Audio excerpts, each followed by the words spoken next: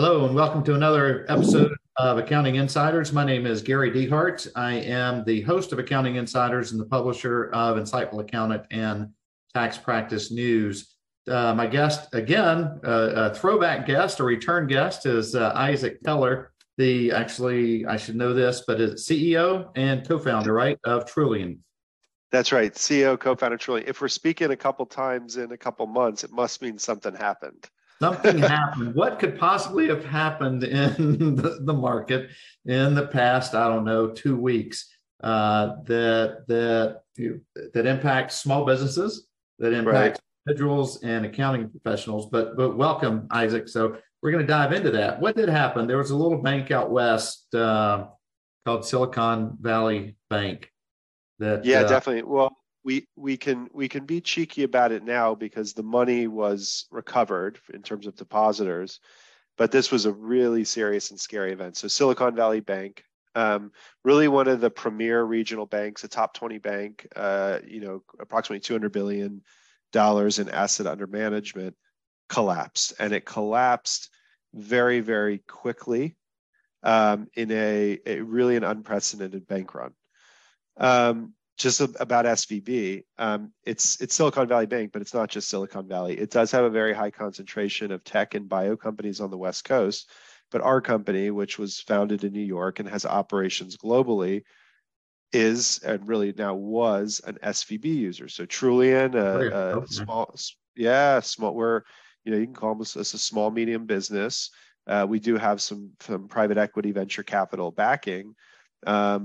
And we banked with SVB. We really liked the tools and the services and the management that they provided. And we're not a classic Silicon Valley company. So, you had everything from charter schools to nonprofits to farmers banking with Silicon Valley Bank. And what happened was there was a bank run really on Thursday, March. Let me get this right. It really was on Thursday, March the 9th, and then continued into the evening up until Friday, March the 10th, whereby the bank was actually shut down and moved into receivership by the FDIC, the Federal, Deposit Insurance Corporation of the United States. Okay, so the way that this kind of went down was SVB had an earning call. SVB is a publicly traded bank. They had an earning call which reported the happenings of the business. There were some things happening in the business that scared shareholders. Just at a high level, they have a held to cash and held to maturity bond portfolio, right? And when they reported a certain chunk of that portfolio as held to maturity, that created what's called unrealized losses on the balance sheet. In fact, they had been holding these held to maturity for a while, so they were exposed or slightly over leveraged, but it was more leverage than it was expected from the shareholders. So what that did was that created a shake in the stock, kind of the stock actually started to fall down because the shareholders lost confidence. These are equity holders in SVB. That bump in confidence influenced a lot of the fund managers and venture capital firms that had multiple portfolio companies under them. And due to an abundance of caution, they recommended to their portfolio companies that they move their money out of Silicon Valley Bank. Okay. Now, as we know with human nature, everyone thinks they are individuals, but in a bank run, everyone's actually together. And I personally, as an entrepreneur, as a founder, was on WhatsApp groups and Twitter groups and Slack groups where everyone was starting to pull it out. So obviously, we have 60 people on payroll, right? We're going to start protecting our people in our business, and we're going to pull that out. So that's what happened. SVB collapsed in miraculous fashion. Over 42 billion was pulled out in that, let's call it 24-hour less window. When we went out Thursday night, we had a large amount, over 10 million. I'll just say it. It's public knowledge that our company has raised kind of 8-figure financing rounds. So We had over $10 million in the bank. We did try to pull it out along with many others, again, out of an abundance of caution for our employees, not trying to trigger any sort of bank run. And by the next day, the bank had collapsed and our transfer had still not left SVB to Chase, where we keep another bank account. That was very scary. So when the bank fully collapsed by Friday, the FDIC took it under, and everyone realized that only 250,000 is insured by the FDIC. I think people's default knowledge was that the government would essentially bail out a bank like that. And so in nobody's imagination did they think as a depositor they would lose their money. But when that reality came to light, that literally legally 250,000 was insured, that scared a lot of people, including myself.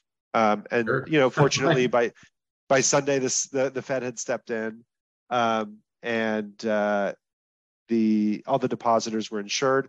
The equity holders were wiped out, which I do believe was the right choice. And very rarely do people commend our government these days for some decision they make, but they made a good thoughtful decision this time. So you don't have $9.75 million under your mattress? No, we don't. But it's a really good point. There will be a generation of small business owners and entrepreneurs that banked with Silicon Valley Bank that will forever change the way they do cash management, and it'll be extremely conservative and probably distributed. Right. Yeah, we had one of our customers. I'd reached out to him and just said, "Hey, does this impact you at all?" Because they're a younger startup. And he's like, yeah, he said, unfortunately, kind of very similar to what you just stated.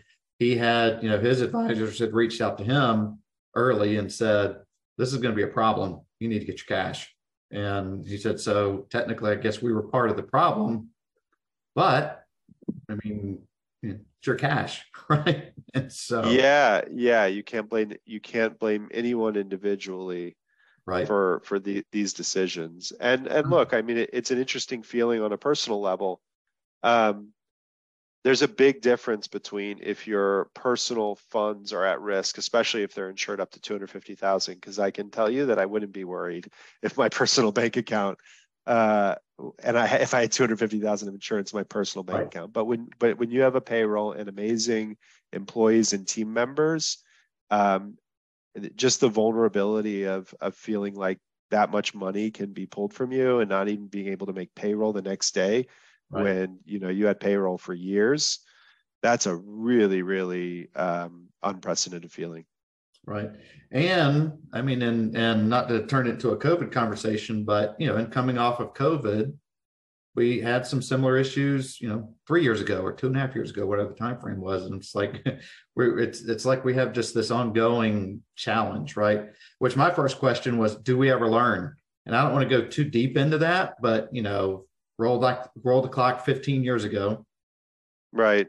Things happening on a bigger scale.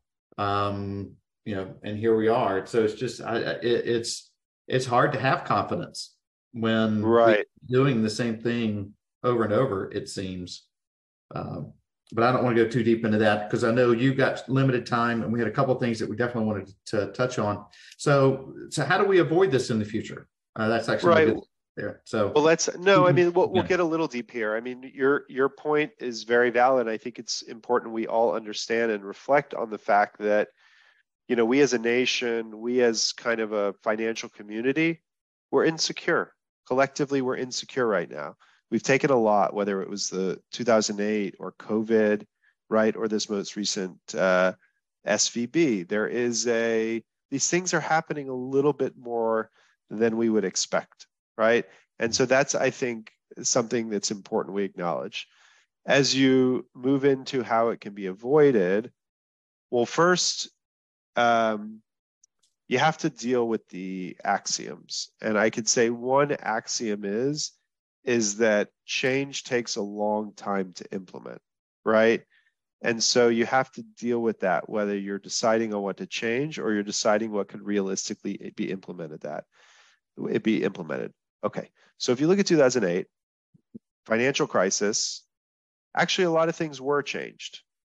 mortgage-backed securities are nowhere close to where they were back then, when you could have bad credit borrowers basically propping up very, very large financial institutions through securitization. A lot more banking regulation came in and actually made banking a safer space. And interestingly, SVB, their balance sheet, which showed these unrealized losses, was publicly available to a lot of people for a long time. So we did make the change and we implemented the change. So the fact that something still happened means that the world is just moving much faster than we can keep up with. So, now that when we talk about how we can avoid it, okay, great, let's look at the auditors. Well, KPMG did the audit, right? And KPMG actually did the audit of, I think it was Signature and First Republic, which have also been underwater. KPMG followed procedures. Again, they published a balance sheet that showed unrealized losses. So how can you go back and say that's the auditor's fault? What, the auditor was supposed to predict a bank run, right? But then you could dig in and you could actually say, well, there were some issues there. There was a high concentration of tech companies. The ratio of depositors that have more than 250,000 versus the unrealized losses was on another quadrant than all the other banks that have that similar ratio. And you can't really blame the auditors for working within the existing framework, but you might be able to say to yourself, well, auditors could do a lot more if we reframe this a little bit more. You have to look at the regulations. I think GAAP did fine. GAAP was where they needed to be in terms of putting more guardrails on this whole held to maturity accounting, which, by the way, every bank does. So it's not like SVB was, JP Morgan, Wells Fargo, everyone uses held to maturity accounting. SEC, should banks be publicly traded? I don't know. I think we should sit here and stop trying to dissect what went wrong and think really, really big and just admit to ourselves, going back to your first point, that the pace of business is frenetic and we need to maybe think of more futuristic or third-party approaches to this beyond just blaming the auditors and GAAP. So that's where we stand. I can get a little bit more into the recommendations we're making. But we have to just agree that no matter what we do, it's hard, and we probably have to stop just thinking about the things that we've always done and really just get creative and a little bit more bold, let's say. Yeah. And I'm no auditor, and I certainly couldn't speak from the side of an auditor, but I mean, their job is to go in, right, and dissect it and look at it and say, hey, here's the facts. Here's what we found, right? It's not really necessarily their job, and this is a question. It's not necessarily their job to make recommendations. They're just there to go and look and say, this is what we found. Right. Well, based on that, right?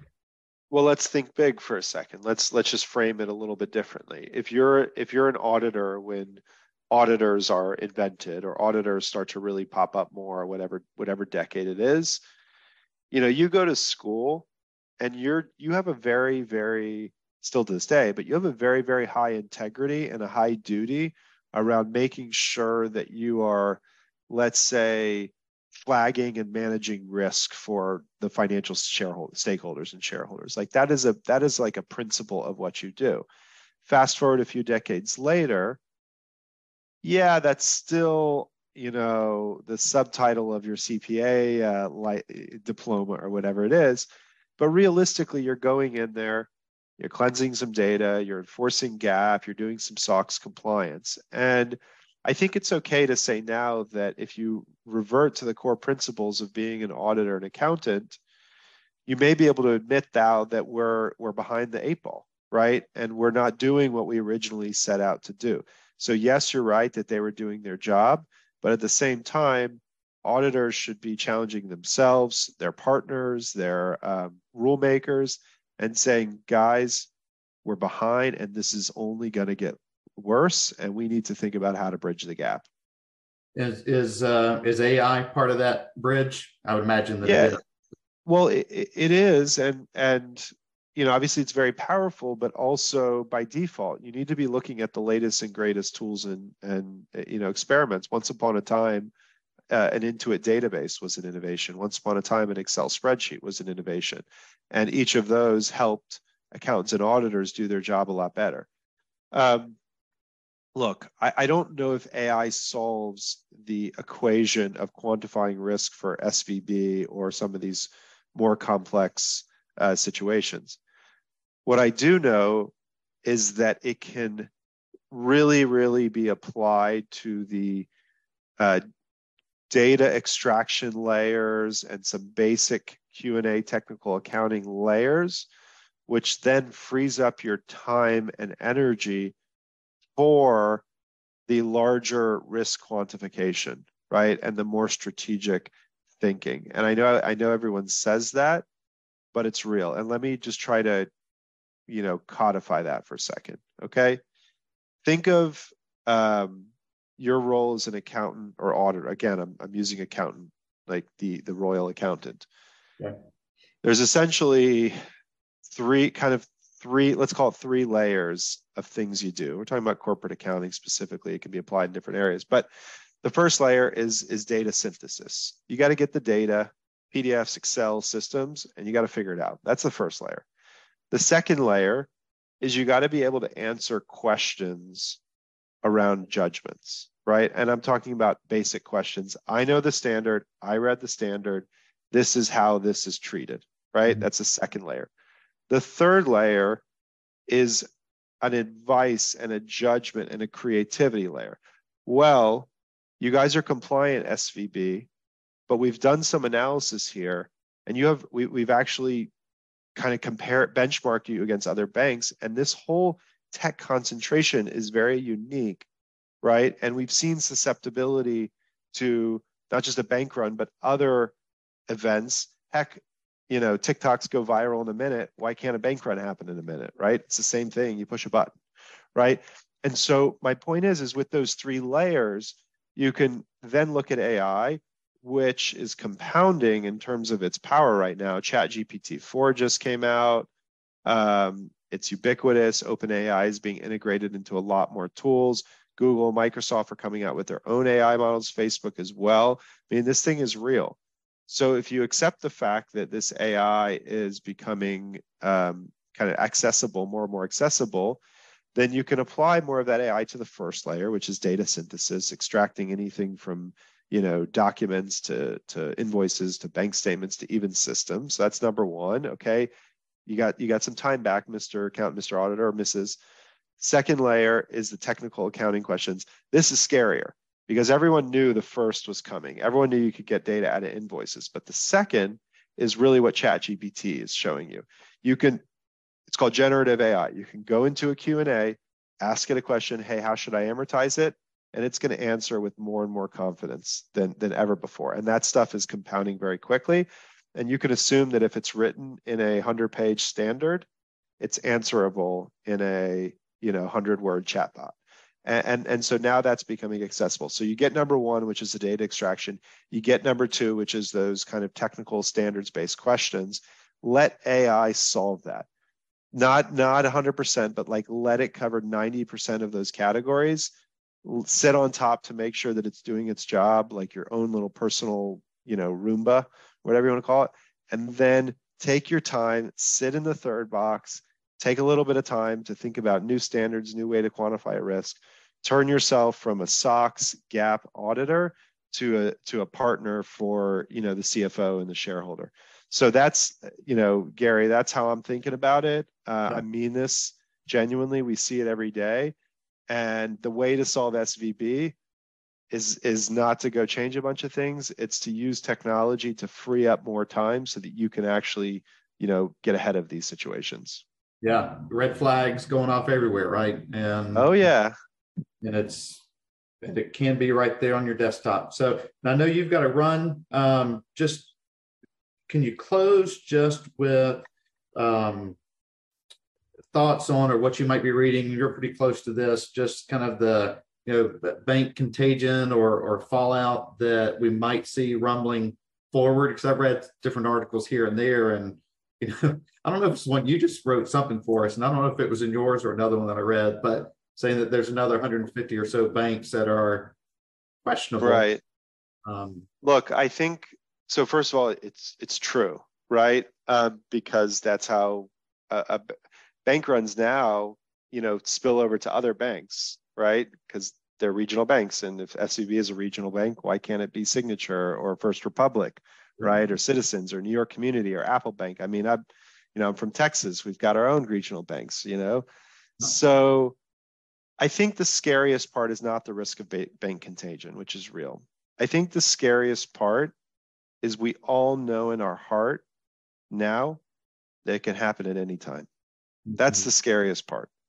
That's not an accounting question. That's not an audit question. That's a question of the power of technology and the combination with human nature in, our era. That's what's scary to me. I've got to now be on guard for another one of these any moment, and I have no way to predict it. Yeah, no, and it's not easy to. And how do you? I mean, again, you got $10 million in the bank. How do you spread that?